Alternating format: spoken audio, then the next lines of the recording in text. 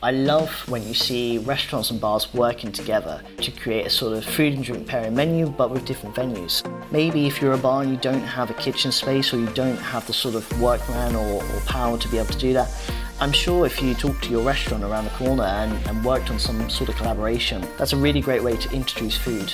Welcome to the Diageo Bar Academy podcast, Bar Chat. This is your host, Tristan Stevenson. Today I am joined by Christopher Menning.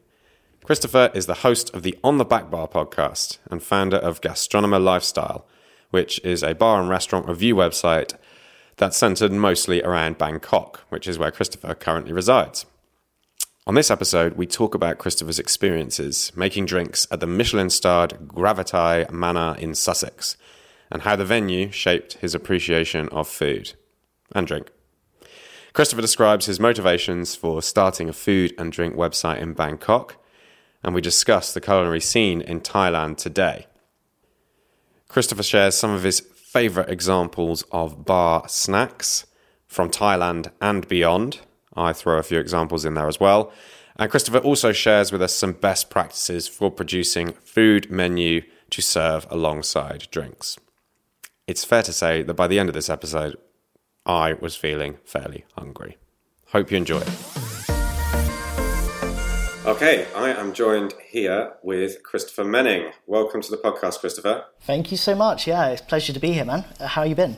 Good, thank you. Good. And yourself? Yeah, no, very good. I was just chatting about Bangkok, and we're sort of going back into normality now. Things have opened up, so everything's very exciting here now. People going out, eating and drinking, so good times for us. That's good to hear.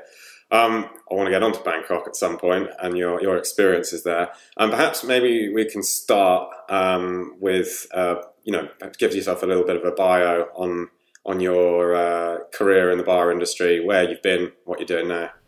Yeah, sure. I mean, it's always very interesting when I get asked these days, like, what do you do for a job? And to be honest, a lot of the time I just say, well, I kind of just eat and drink for a living. That tends to be a lot of what I do, but actually my background is in hospitality. So I spent 12 years in F&B, working in England. So I really did everything. I worked from washing dishes to cocktail bars, flair bars, throwing bottles, but I was never very good. And then I got into the world of hotels and bar management. And I was in a place called Brighton in the south. I'm sure most of your listeners will know. And had a lot of fun.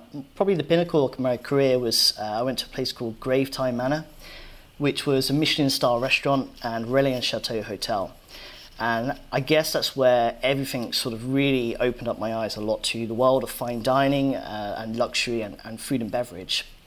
And it was a great time. I was there for a few years, running the bar program and the lounge as well, and loved it. So I've always been very active in the drinks industry, always attending different events such as Imbibe in London. But it got to the point where I realised I kind of wanted to step away from the bar and more work on my strengths. So I did what most people do. I quit my job, took a one-way ticket to Thailand, of all places, and started my business. So it's been quite a journey, but I've loved every step of it. So what I do now is I am the founder and managing editor of Gastronomer Lifestyle.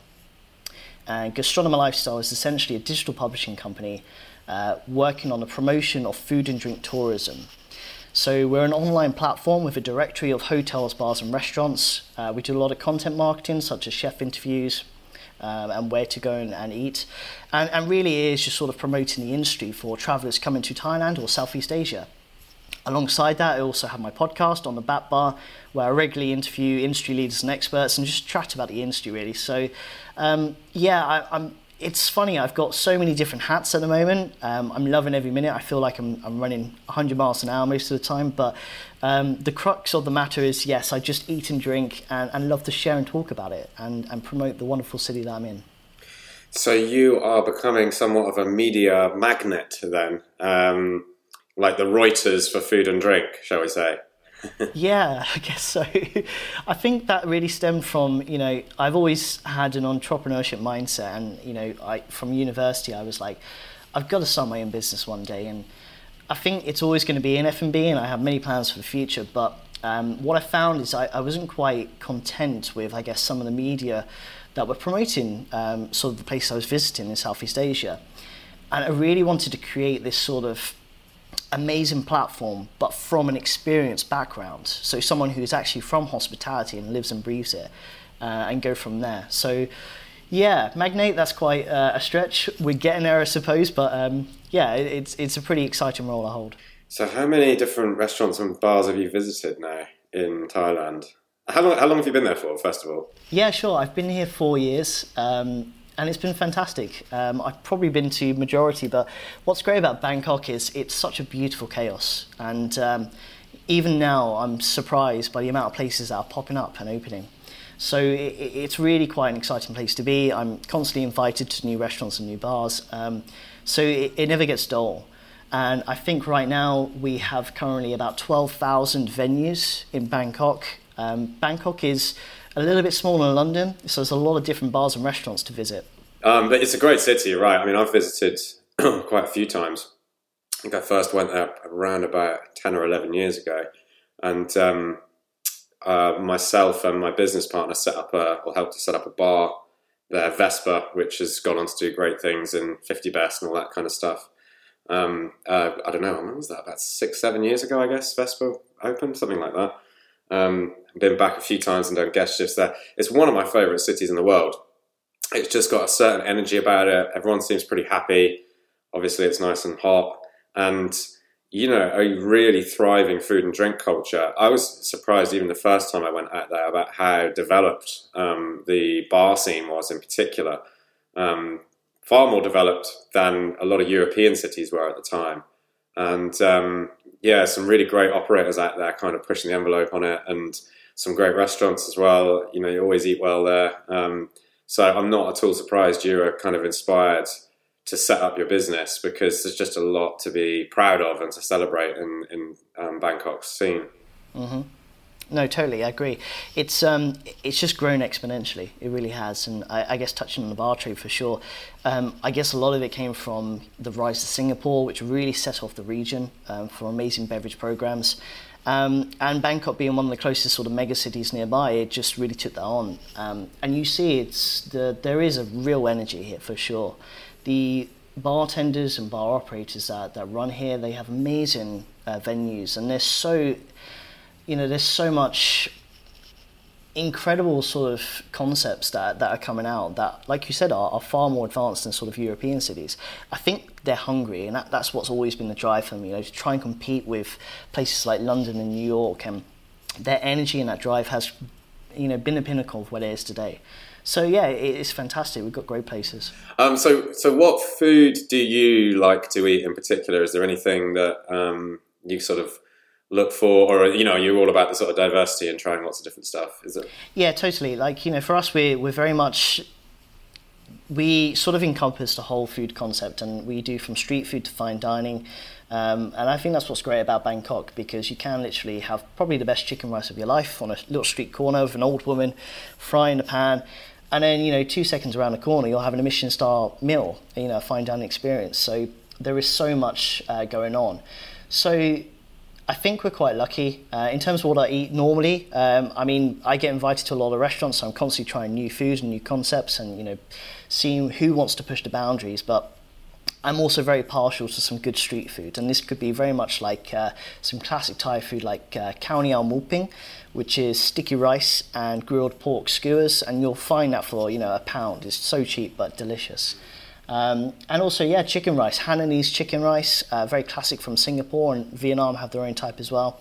You'll find that everywhere in Bangkok, so we're very spoiled. There's a very big, diverse Italian and Japanese community here too. So I live in an area called Tong Lo, and you'll find, I think we've got 30 different Japanese restaurants up the road. And, you know, things like izakaya are just perfect, because if you want to go have a couple of beers and a nice drink, izakaya food is perfect for that, because it's all these small plates, generally salty, grilled meat. It's just a perfect example of food and drink pairing. So what are some of the common things that people in Bangkok are eating alongside their drinks? You mentioned the pork and the rice. Anything else? Yeah, definitely. Like, when it comes to Thai people, it's very much a communal thing when it comes to eating. I love that about Asia, actually. It's very much you eat with your family, your friends. If you go to the street food, you're just with a group of people and everyone's enjoying. But you're very much with Thai people. It's like having a lot of small dishes, very much a la carte, and you enjoy a couple of beers or a highball. But Thai cooking in itself is very intricate and complicated because they have the balance of the 5 flavours. And, we have an amazing amount of dishes like Morning Glory stir-fried with fish sauce and garlic, or you can move over to, chicken and cashew nut curry, and it's just such a combination of amazing flavours. What's the 5 key flavours you mentioned? Sure, yeah. So it's sweet, sour, salty, bitter, and hot. And you use a number of things like sugar, fish oil, and just create these amazing combinations. Thai people have been doing this for centuries throughout the family, so they pass down recipes. One of my favourite snacks when I'm going to, say, a market with a couple of beers is prawn crackers, but they make these huge prawn crackers. And you have it with a thing called Nam Prik Pao. Now, Nam Prik for me is essentially the Thai food. It is literally the Thai food of the nation. Nam Prik is essentially like a chili paste, a dipping sauce, but with every family in every region, it's completely different. So you have Nam Prik Kapi, Nam Prik Pukao, everything's very different, but it just tastes amazing. And you really get a sense of place by trying the Nam Prik from that region. And it can be, as like I said, with a couple of prawn crackers, a little dip, and then with a couple of beers, but because you have that salty, sour, fish oil, it just works so beautifully in harmony with drinks. Mm. Do you think there's a better drink to pair this stuff with than beer? I know I drink a lot of beer when I go to Thailand, and there's something about the sort of cool, refreshing bubbles of a lager type beer that seems to work well with, like you say, all that spice and salt and sourness, sweetness. But do people drink cocktails with this food? Like you mentioned, highballs. Is that whiskey highballs? That's right, yeah. Thai people are very proud of their beer. You've got Chang and Sing, which kind of are the big beer brands here. And highballs as well, yes. I think, in terms of like cocktails, there's definitely a divide when it comes to what street food people do and how they have the drinks and the food.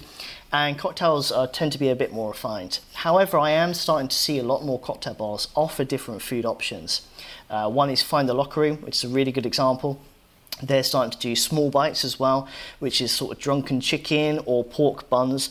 And they're really small foods, which again is sort of always like salty, a little bit sweet, but it pairs beautifully with the cocktails. And I think, if you're thinking about cocktails, we are flavour manipulators. We are always constantly looking at how things balance, and pairing foods that balances with cocktails can be quite complicated sometimes. So I think if you're looking at sort of I think it's great how Thai people have done it, because they've looked at what's going on the street, what's popular and what's pairing, say, with beer and highballs, and they say, well, how can we replicate with that with cocktails? How can we bring that into the bar?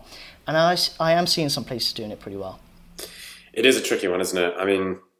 I've done a lot of tasting dinners with cocktail pairings, whiskey dinners as well, whiskey pairings, that kind of stuff. And you do often end up sort of thinking, would this have worked better with wine? Maybe. It is possible, of course, to have great pairings. I think, especially with desserts, it becomes a little bit easier because you've got sweetness there to work with. With savoury dishes, it's really hard to challenge beer and wine, I think. And when I see success in it, it's mostly in drinks that are sort of similar in their makeup to beer and wine. So it's highballs, which are effectively a reconstruct beer anyway. If you think, whiskey is made from beer originally, and then distilled, and then soda water added back in. And then, wine type drinks, so things like spritzes, or just cocktails that kind of simulate that same sort of slight acidity, slight sweetness, length, and mouthfeel that a glass of wine has. I'm thinking of things like a bit like kind of aperitif style cocktails. As soon as you move away from that, and I don't know if you agree with me, it becomes a much more of a challenge to pair food. I don't know. I guess there's opportunities with things like sours, right? You almost got to think about the cocktail like a sauce that goes with the dish, I suppose. Yeah, you're completely right. I think for sure, wine and food has been done for a very long time, and I think once you understand the basic principles of flavor pairing, most people can do it with a wine education. But when it comes to cocktails, for sure, there are so many nuances and so many complexities you need to think about, and it can be very difficult.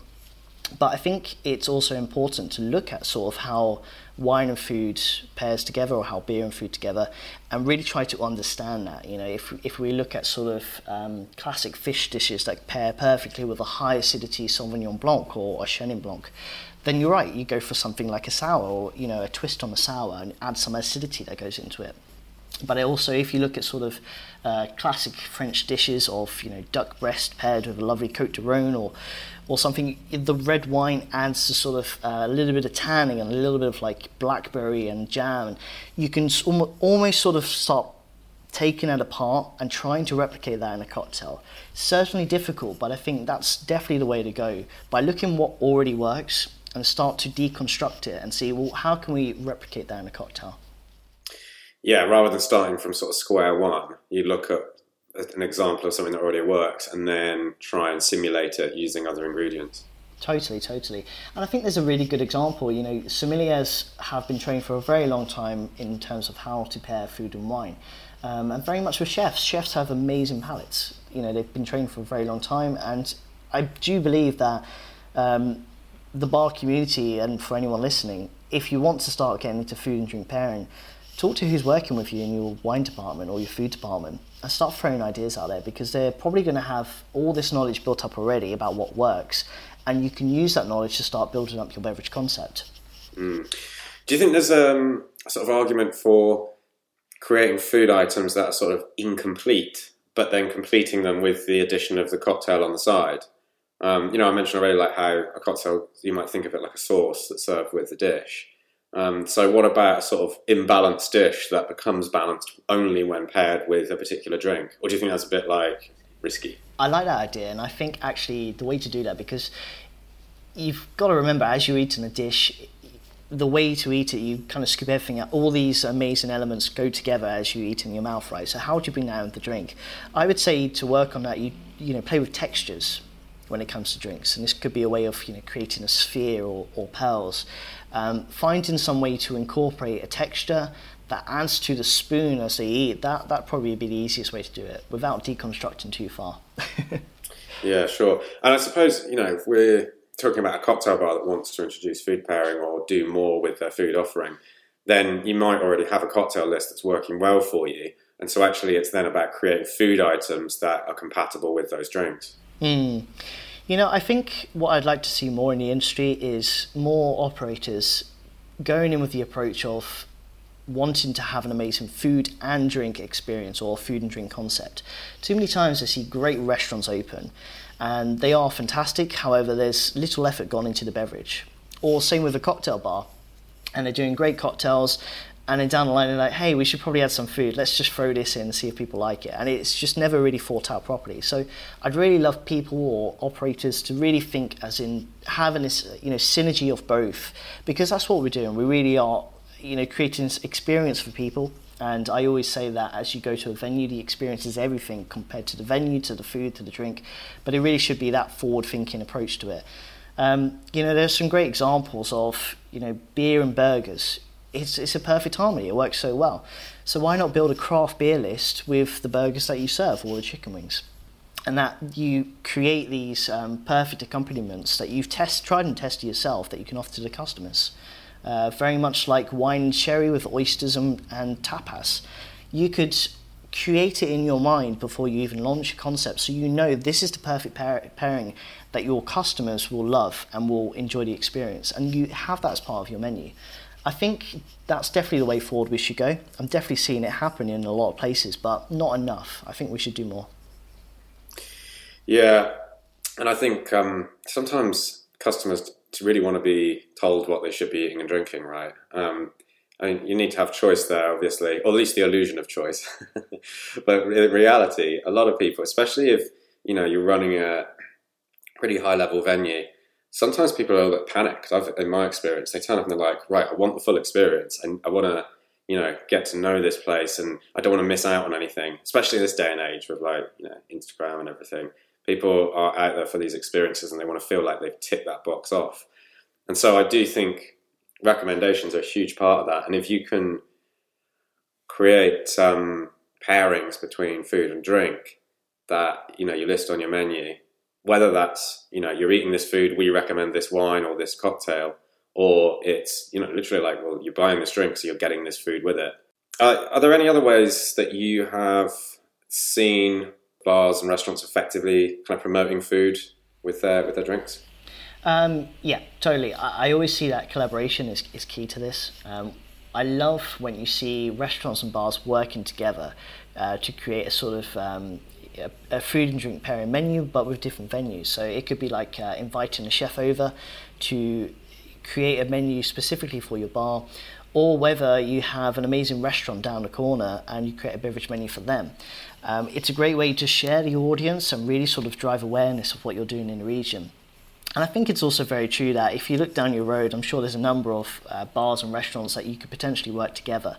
Maybe if you're a bar and you don't have a kitchen space, or you don't have the sort of workman or power to be able to do that, I'm sure if you talk to your restaurant around the corner and worked on some sort of collaboration, that's a really great way to introduce food into your beverage program. It's probably under-recognised how much people appreciate being kind of having their hands held and taken down that kind of pathway. Perhaps we can get a little bit too hung up on giving people choice and freedom, when in actual fact we want to give them an experience of the venue. I totally agree. If I go to a restaurant, I want the chef to choose for me. You know why? Because he's spent time creating the menu, he knows what's good, and he knows what he wants to recommend. So I'll leave it in his hands, it's experience. He's created that himself, and very much the same with a bar. I'll say, well, what's your favourite signature? What's selling well? What do you want to promote about your bar? And I leave it to the experience of the server or the chef or the bartender. I think you're totally right. And, I know a lot of customers as well, maybe they'll leave the restaurant thinking, did I order the wrong thing? Maybe I should have gone for something else. And, you don't want them to leave with that, right? Yeah, that's awful. We don't want that taste of regret. Yeah. Oh, and food envy, the sort of bit that comes in the middle. It is an interesting one. I mean, we've seen it, I think, with sort of top restaurants around the world, menus getting smaller, right? Or no choice at all. This is what you're eating. And that's a sign of the times, I think. It's always a bit kind of worrying when you go to a place and there's like 30 different options to choose from, and very little direction on where to go with that, because you're like, wow, really? You managed to keep, all the food and fresh for this, and, each dish is super exciting. It's for me, it's nicer when I see one of these more sort of curated lists, and that goes for cocktail bars too. I mean, I like cocktail bars where it's like, we're only doing 5 drinks tonight. That's it. I might do another 5 tomorrow night, but these are the 5 we're focusing on. I mean, Milk and Honey in New York, been doing that for quite some time now. These are the classics. You can order off menu if you want, but these are the ones that we're featuring tonight. And it just feels like you get to go there and experience it that night. And if you wanted to drink 5 cocktails, perhaps you'd share them responsibly with someone. Then you can kind of taste the whole experience and not feel like you've missed out on anything. Yeah, totally. You've hit the nail on the head. You want people to sort of have their hands held almost, but they're going there for the best, and it's your job to tell them what the best is so they can take that. I think definitely when you go into the levels of fine dining for sure, and cocktail bars that are sort of operating on a higher level, totally, you want to take the control out of the guest's hands and just say, hey, this is what we're good at. You're going to love it. So here you go. It's got to feel natural, though, I think. I've experienced a few times, this often happens in the US, but I've experienced it elsewhere too, where, your server comes over, introduces themselves, pours you some ice water, and then sort of reels off a couple of menu items that presumably they've been prompted to recommend. Now that can be warning signs for me, because I'm like, okay, cool. It's cool that you're recommending it. I probably would have asked for a recommendation anyway. But it's kind of coming at the tail end of a spiel that's been reeled off almost automatically. It's like, are you recommending this because, there's a good GP on it, or the ingredients are shifting towards their use-by date, and we need to get this out of the kitchen, make some money on it. And I'm not sure that's a good strategy. Personally, I don't see that as good service. Obviously, a lot of it depends on the delivery. If it can be delivered naturally into the conversation, then that's fine.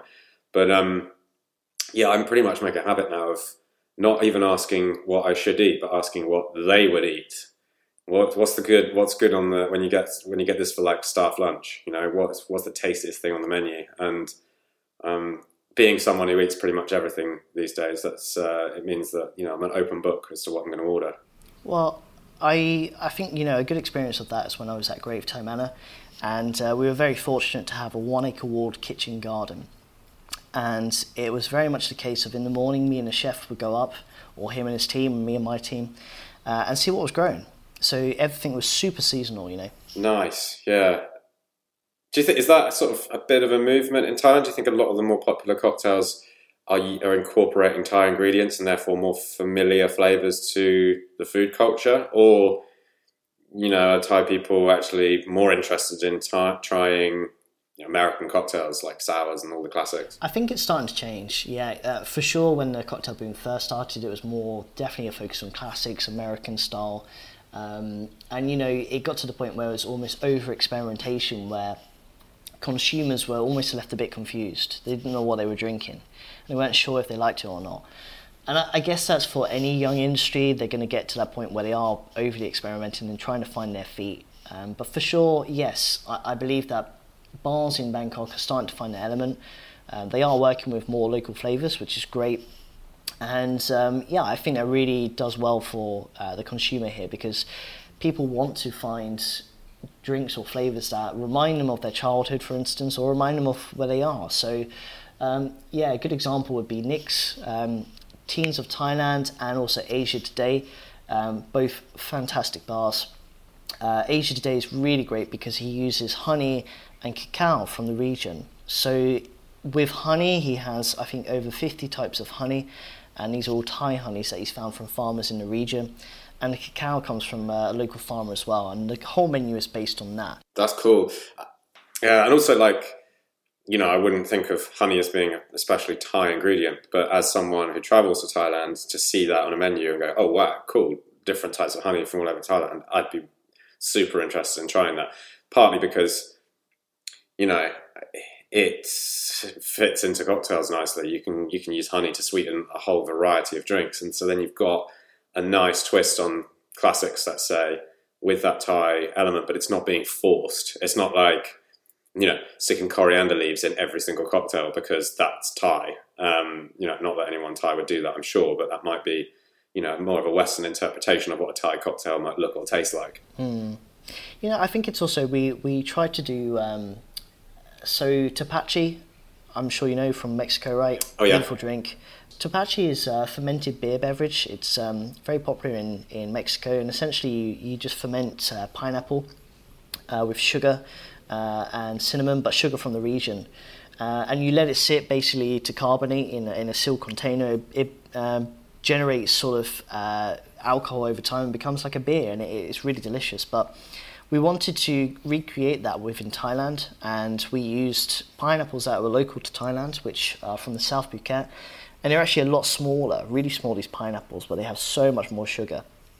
And instead of the sugar that you normally find in Mexico, I can't remember what it's called, but what we used is palm sugar. So palm sugar from the palms in Thailand as well. And it was phenomenal. It was such a delicious drink. We had quite a lot going at the time. I think we mixed it with rum and a ginger kefir soda, which was quite lovely. So yeah, I think that's also quite a good thing to do as well. Jay Khan is a perfect example of Koa in Hong Kong.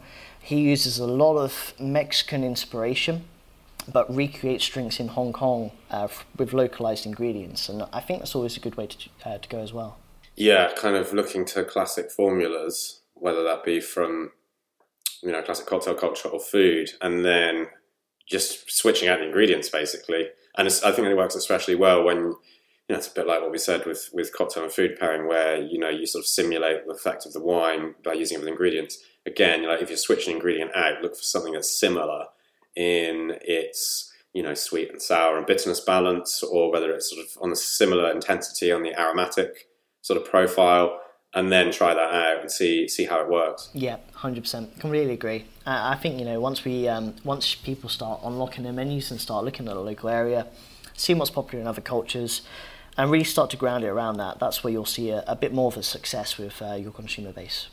So I thought maybe we'd kind of end this by trying to hammer out between us what the top 5 bar snacks of all time are. Do you fancy having a go at this? I've got a couple of ideas myself. Okay. And no doubt you've sampled more than me, I'm sure. So you've probably got a few you can contribute. And if you don't like any of my examples, then you're welcome to kind of challenge me, and I'll do likewise. Of course, that's difficult without actually tasting it, but you know. All right, sure. So, I mean, for me, popcorn is always a winner. Ooh, I think that's popcorn good. But salted, sweet, cheesy popcorn's good in drinks, right? Cheesy, I'm not sure about, but salted for sure. I think, I mean, honestly, I would say to anyone, never put anything sweet on your bar snack menu. 9 times out of 10, it won't match the drink. But popcorn, man, it's cost effective, it's easy to eat, it looks good. Yeah, that's probably one of my top.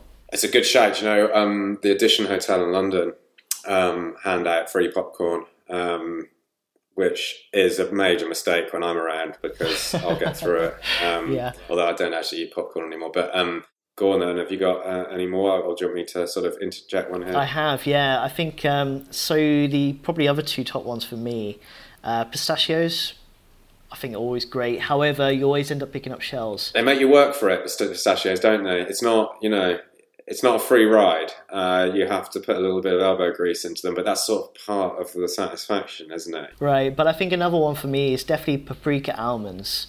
I could just eat handfuls of that. Almonds are so good because they're like zero fat. They, you know, it's a lovely nut. But with paprika, that's amazing. That's heaven. Oh, well, see, one of mine was going to be smoked almonds, which we used to have at one of my bars, and they are very Moorish. Another one that I'd put in, which is not something that's available everywhere, but it's probably the best bar snack I've ever had in a bar, was macaroni cheese balls. There's definitely a cheese theme running through my suggestions here. I don't know what that says about me. Macaroni cheese balls at 28 Hong Kong Street in Singapore.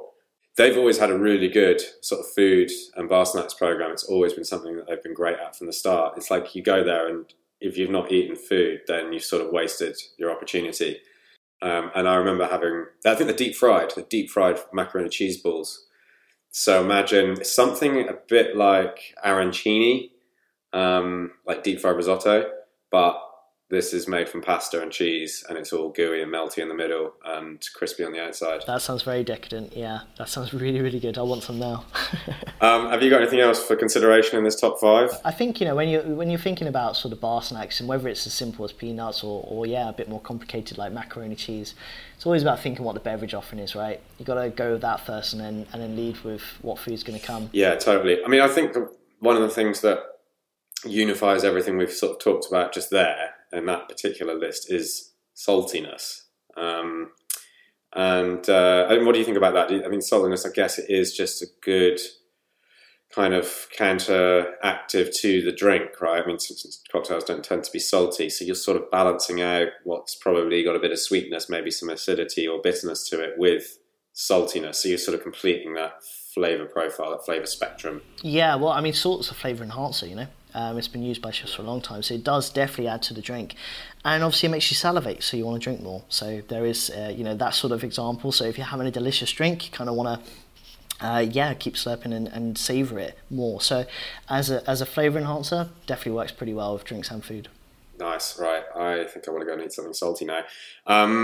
Cool. Christopher, look, thanks so much for coming on. Remind us again where we can find your podcast, your website. Totally, yeah. Thank you so much, man. It's been a pleasure. So on the Bat Bar, you can find me on iTunes, Spotify, and all major podcast providers.